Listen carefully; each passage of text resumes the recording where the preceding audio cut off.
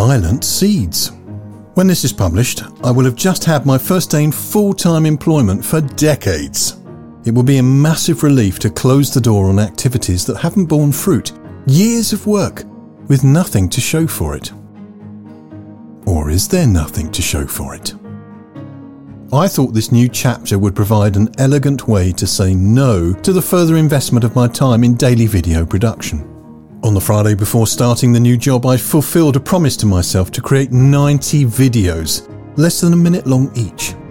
These videos have a single focus, an inspirational quote from one of the thinking giants of history. They've taken a lot of time and effort to produce, with no clear benefit to me other than proving to myself I can keep a promise. No, the benefit was focused on sharing value with the people who were kind enough to look at my social media feeds, LinkedIn and YouTube in this case. This podcast is recorded mainly on behalf of Moodscope, an organisation run on a day-to-day basis by Caroline. I think Caroline's tireless efforts at Moodscope are similar.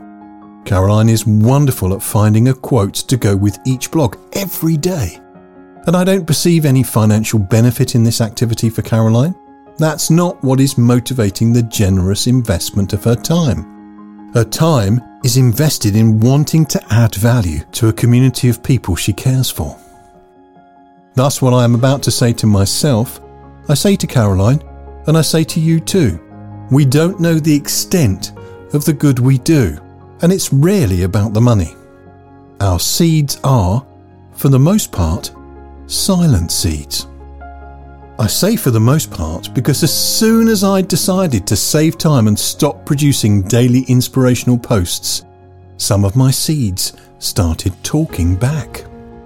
I believe it is 5 people who have said to me just this week alone how helpful they find the brief posts. One even said it had inspired him to have a go at video himself. Wow. Now I feel like I can't stop sharing what inspires me. Do I have to do it daily? I think I do. I believe in daily bread, fresh inspiration each and every day. And so does Caroline from Moodscope. Here's an idea or two. Don't be a silent seed. If you've benefited from Moodscope or anybody else who brings inspiration into your life, explicitly tell them, Moodscopers, tell Caroline, even if you've told her or them before. Let her know that her daily investment is paying off in your life. Secondly, have faith in your own silent seeds. Every bit of good you do, every kind word, every kind deed, every kind look, is a viable seed.